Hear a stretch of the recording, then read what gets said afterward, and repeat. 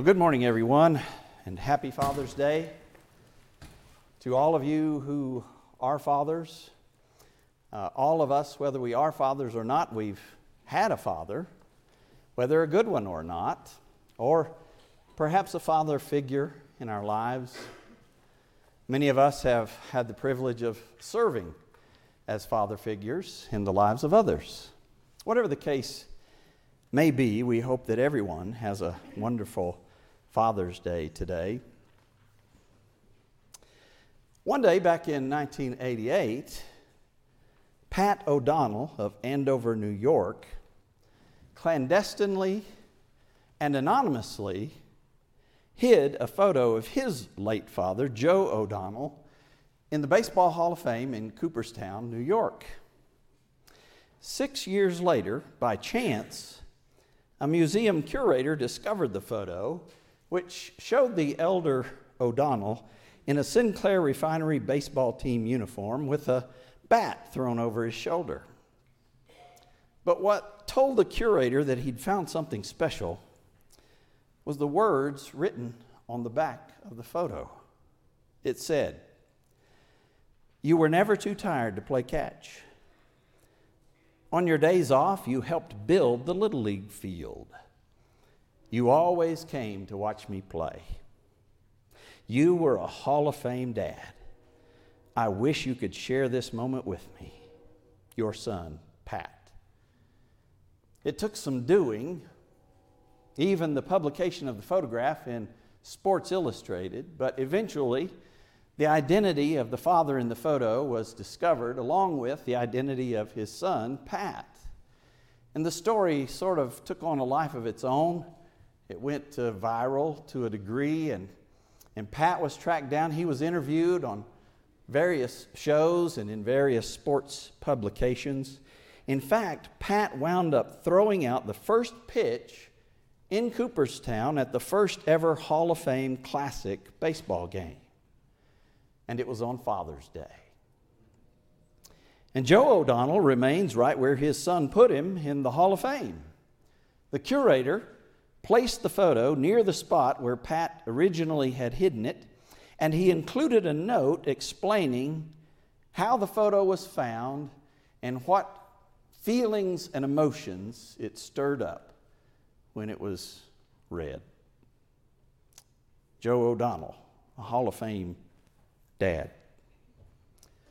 There's another Hall of Fame dad in one of Jesus' parables that we're going to look at this morning. It's one of the most moving stories ever told about a father who had two sons, and it's known as the parable of the prodigal son, but really both of those boys were prodigals in slightly different ways. But the real star of the show is their father. It is his character, it is his love, it is his heart that we most need to understand from this story, because the father in this story represents our own heavenly Father. So I invite your attention with me this morning to the Gospel of Luke, chapter 15, as we prepare to look at a very famous story that starts in verse 11, but I want to read the first couple of verses of the chapter before we move into the story. So we'll start in verse 1. And if you're able, I invite you to stand with me for the reading of God's Word. The Bible says, "Now the tax collectors and sinners were all gathering around to hear Jesus. But the Pharisees and the teachers of the law muttered, 'This man welcomes sinners and eats with them.'" We drop down in verse 11 to hear Jesus tell this story. "There was a man who had two sons. The younger one said to his father, 'Father, give me my share of the estate.' So he divided his property between them. Not long after that, the younger son got together all he had, set off for a distant country, and there squandered his wealth in wild living. After he had spent everything, there was a severe famine in that whole country, and he began to be in need. So he went and hired himself out to a citizen of that country, who sent him to his fields to feed pigs. He longed to fill his stomach with the pods that the pigs were eating, but no one gave him anything. When he came to his senses, he said, 'How many of my father's hired men have food to spare, and here I am starving to death?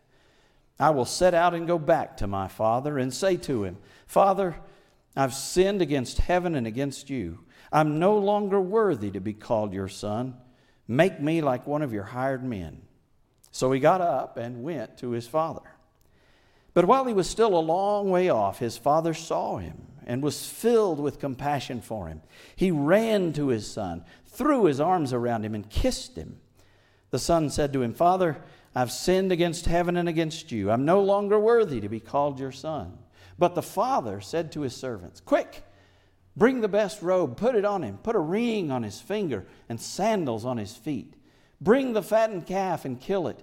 Let's have a feast and celebrate, for this son of mine was dead and is alive again. He was lost and is found.'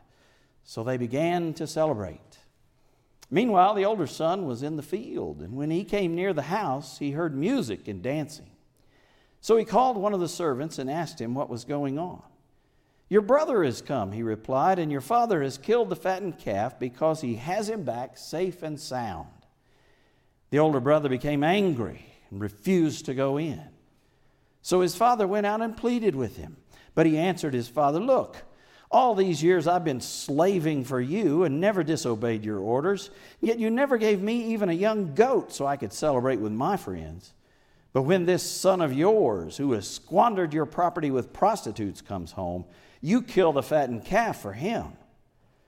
'My son,' the father said, 'you're always with me and everything I have is yours. But we had to celebrate and be glad because this brother of yours was dead and is alive again. He was lost and is found.'" Thank you. Please take your seats.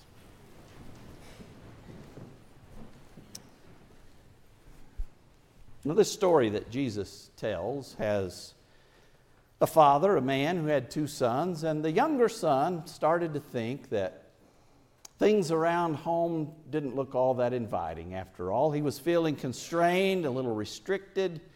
He wanted to get out and spread his wings. He wanted to get out from under Dad's rules and Dad's regulations and find his own way in the world. And he was smart enough to know that the Jewish laws about inheritance entitled him to a third of his father's estate.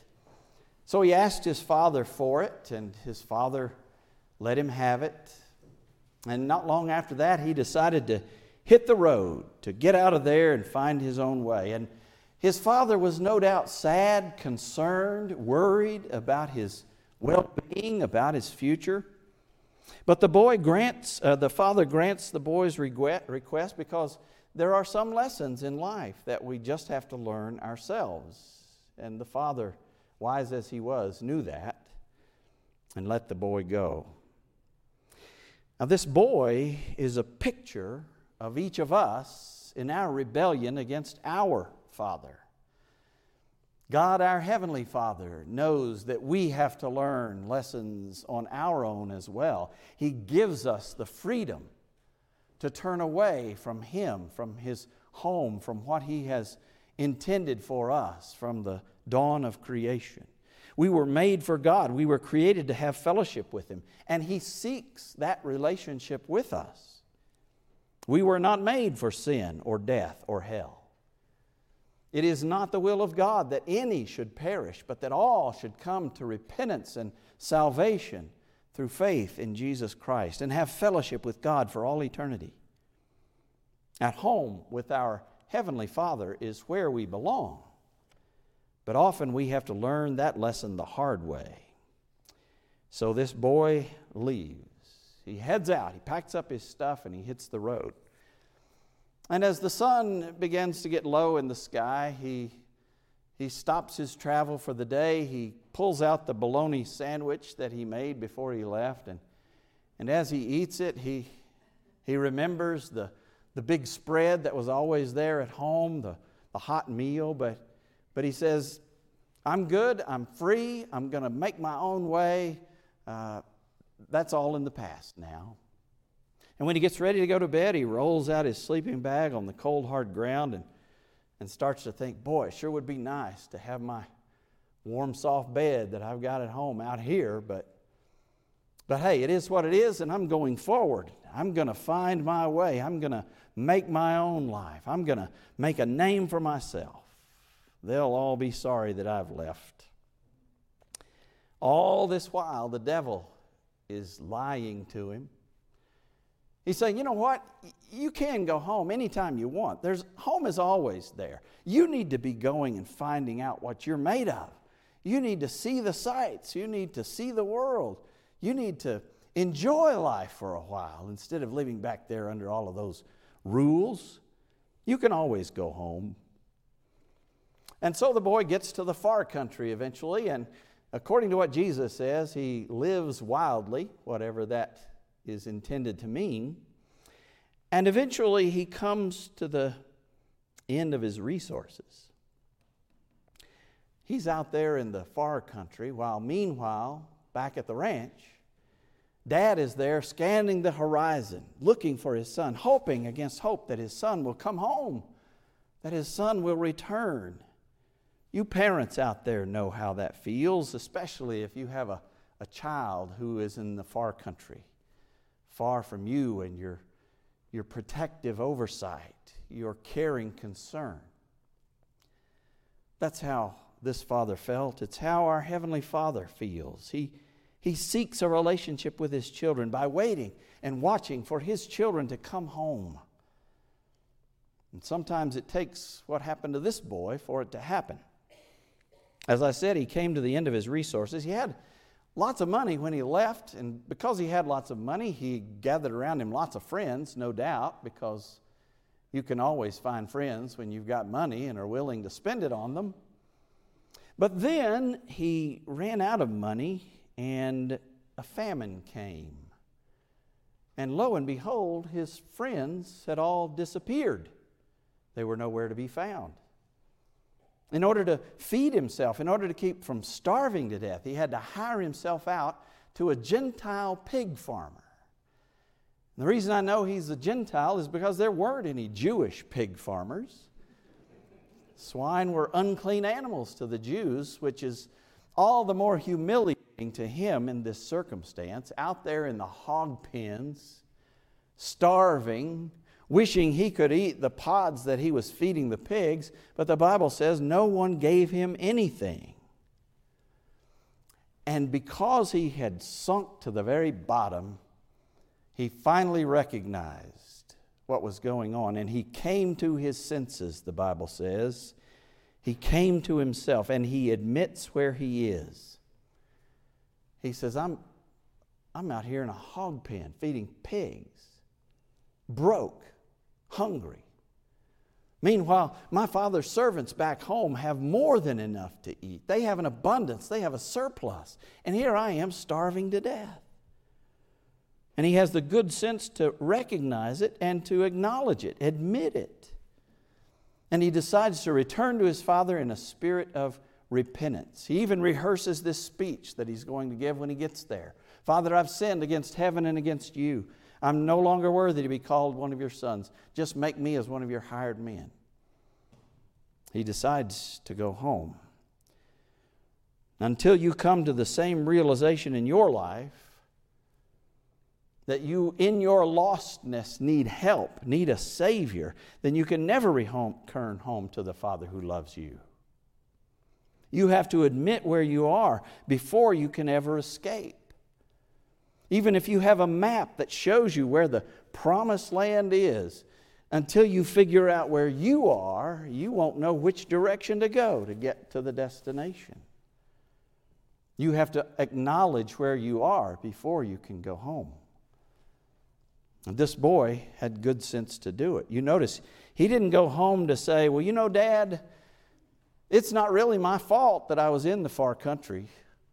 That really wasn't on me. You know, if Big Brother had treated me better, I would never have left. That's not my fault. But you know what? I'm here, Dad, back home to give you guys a second chance to treat me the way I want to be treated. No, he didn't say that. He knew better than to say that. He acknowledged what he had done. He said, I have sinned against heaven and against you.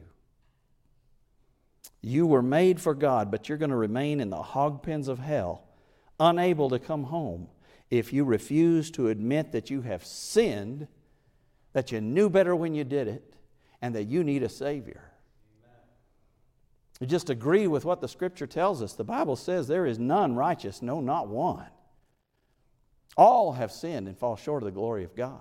In 1 John, it says, if we say we have no sin, we deceive ourselves and the truth is not in us. If we claim not to have sinned, we make God out to be a liar and His Word has no place in our lives. That's the testimony of the Word of God. We have to come to the point where we recognize it and acknowledge it and agree with it. You can come home when you admit where you are. What's hard about that for so many people is that their hog pen doesn't necessarily look like a hog pen to them. Your hog pen may be a penthouse. It may be a mansion. You may have shiny new cars filling up the garage. You may have a house full of beautiful furniture, a closet full of fine clothes, but it's still a hog pen if God isn't there. It's still the far country, no matter what it looks like. Christian, are you involved in some sin that is robbing you of your joy and your victory, causing your relationship with your Heavenly Father to grow cold because you've strayed away from home, strayed out of the Father's house? You're never going to be able to come home to God and do the works you did at the first until you admit that you have sinned against God and knew better when you did it. Coming home to the Father is all about dealing with sin, being broken and transparent with yourself and with your Heavenly Father, the God who loves you as His child. And so the boy, recognizing his sin, he takes the initiative and he repents. To repent, as you know, is to turn away from something. Repentance is essential. Repentance is necessary. You'll notice the father doesn't go to the hog pen and drag him back home kicking and screaming, because he knows that the boy's heart has to turn away from it for him ever to return home. If his heart is still there, it doesn't matter where his body is. And so repentance has to happen. You have to repent to return. And now as the boy has decided to do that, the devil starts telling him a new lie. The devil says, well, you can't go home now. Look at all you've done. You've got to clean up first. Your daddy's never going to let you come home until you deserve to come home. You can't go home now. He's flipped the script, hasn't he? And isn't that just like the devil? And unfortunately, there are too many prodigals in our world today who still believe that lie. That they've got to get their lives in order. They've got to straighten up. They've got to get clean. They've got to get sober. They've got to get straight before they can come home to their Heavenly Father and unite with His people in His church. And sadly, there are too many church people who reinforce the lie of the devil by telling them, whether with words or attitudes, that until they look like us and dress like us and talk like us and live like us, well, they're just not welcome here. Don't do the devil's work for him. Don't propagate the devil's lies. Your Heavenly Father has loved you. He's received you. You need to be loving and welcoming and open and encouraging to those prodigals who want to come home and don't know how. This boy returns to the father, it says. But the father sees him from afar. That tells us that he's scanning the horizon looking for the boy to come home. And when he sees him, he runs to him, it says. Now, you've got to realize how significant that is. For a well-to-do landowner, patriarch in that time, that culture, to run anywhere would have been seen as undignified. And yet this father is so excited, so thrilled to see his boy coming home that he runs out to him. He can't wait to get there. And he throws his arms around him and he kisses him in verse 20. This boy starts to say his rehearsed speech. Father, I've sinned against heaven and against you, and I'm no longer worthy to be called your son. But his father interrupts, sends for the fattened calf. He's in a sense saying to the boy, shut your mouth, you're my boy, and you're home. Hallelujah. Strike up the band, kill the fattened calf. He was dead and now he's alive again. He was lost and now he's found. This father gives the boy a kiss rather than condemnation. He throws him a party rather than putting him on probation. And he gives him public signs of sonship to show everyone that he's been reinstated. He gives him the finest robe. He puts a ring on his finger. He puts sandals on his feet. It is unconditional love. That's the love God has for us. Unconditional. Because you see, God loves you as you are, not as you ought to be. You don't have to get cleaned up first. You don't have to get your life in order first. God loves you as you are. He loves you too much to leave you as you are. But He loves you as you are, not as you should be. He won't love you any more when you get rid of your sin than He does while you're in it. You just won't be able to enjoy that love because of the conviction of sin in your life. The love is still unconditional. He doesn't love you any more when you come to church than when you don't come to church. You just won't be able to sense His love through these other believers if you're not here to experience it.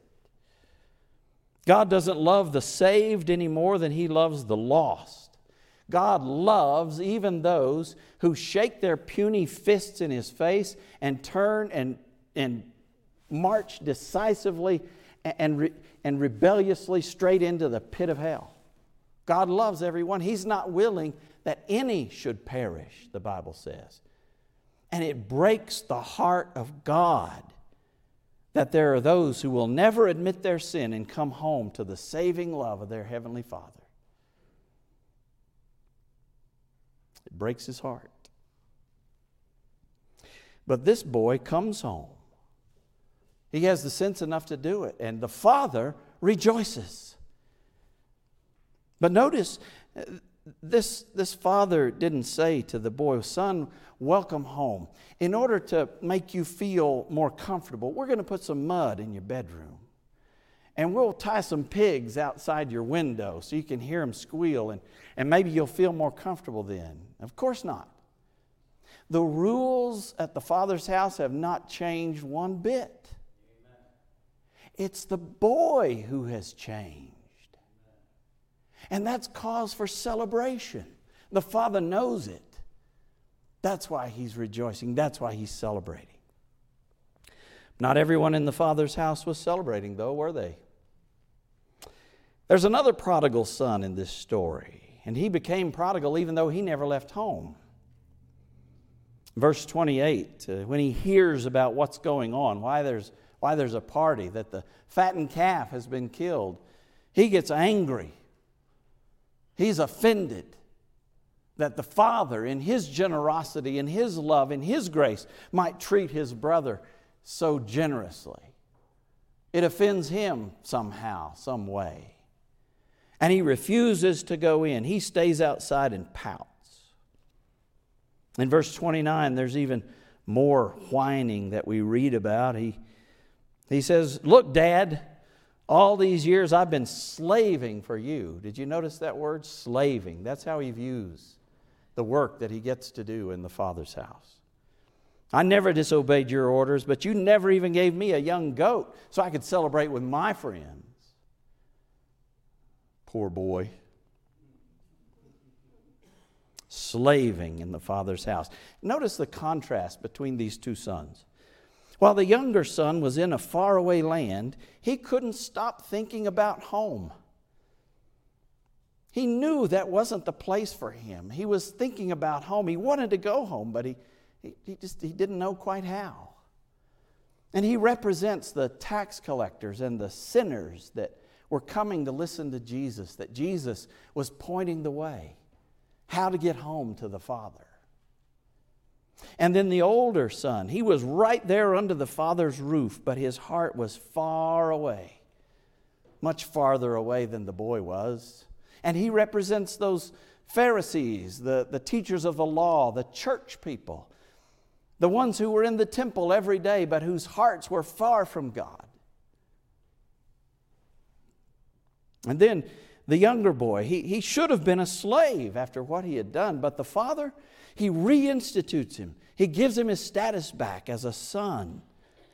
And the older son, he should have been a son, but instead he'd made himself a slave. What an irony that is. He says to the father in verse 30, this son of yours, not brother of mine, this son of yours has squandered your property with prostitutes. Now, he didn't know that. It wasn't like the younger brother was writing letters home saying, Dad, you just won't believe how friendly the women are over in this far country. He didn't know that. And so often when we judge others, we reveal more about our own hearts and our own attitudes than we do about those we judge. That's what he would have done if he'd been in the far country. And so he just assumed that's what little brother must have done. So he remains jealous and self-righteous, and in many ways more prodigal than that boy had ever been, because though he is physically near the father, his heart is in the far country. And it's hard for those who are self-righteous to come home because they can't admit that they're far away. But for those who do come home, whether from far or near, oh boy, how the Father celebrates. He pulls out all the stops. In fact, in the story we didn't read just before this one, at the conclusion of it, Jesus says, I tell you, there's rejoicing in the presence of the angels of God over one sinner who repents. He pulls out all the stops. He brings out the robes and the rings and the sandals. He kills the fattened calf. And he says, this is my boy. He was dead and he's alive again. He was lost, now he's found. This is my son, this is my boy. And we're supposed to confess our faith in him, but the Father confesses the boy as he confesses us. 52 years ago next month, as a 9-year-old boy, I came home to my Heavenly Father. I recognized even at that young age that I was a sinner, that I did wrong things, that I needed the Savior that God had provided for me. I didn't want to go to hell. I wanted to be with God.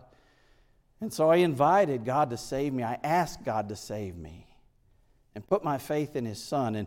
And I went forward in church during the invitation time to make public my decision for Christ. And Dr. John Wesley Dowdy, my pastor at the time, shared with the whole church that I had invited Jesus Christ to be my Savior. And the next Sunday I was baptized in the church baptistry. But the best part of all of that is this. When I came and said, Father, I'm a sinner and I want to be saved, my Father God picked me up in His arms and He declared publicly and openly for all eternity to hear, this is my boy Tommy. And over the course of those 52 years, I've been a wayward boy and a disobedient boy, and I've said and done things I never should have said and done and knew it was wrong when I did it. And I've failed to do things that I should have done and said. But in spite of all of that, the ups and the downs, never once has my Father God disowned me or said, that's not my son. Not one time.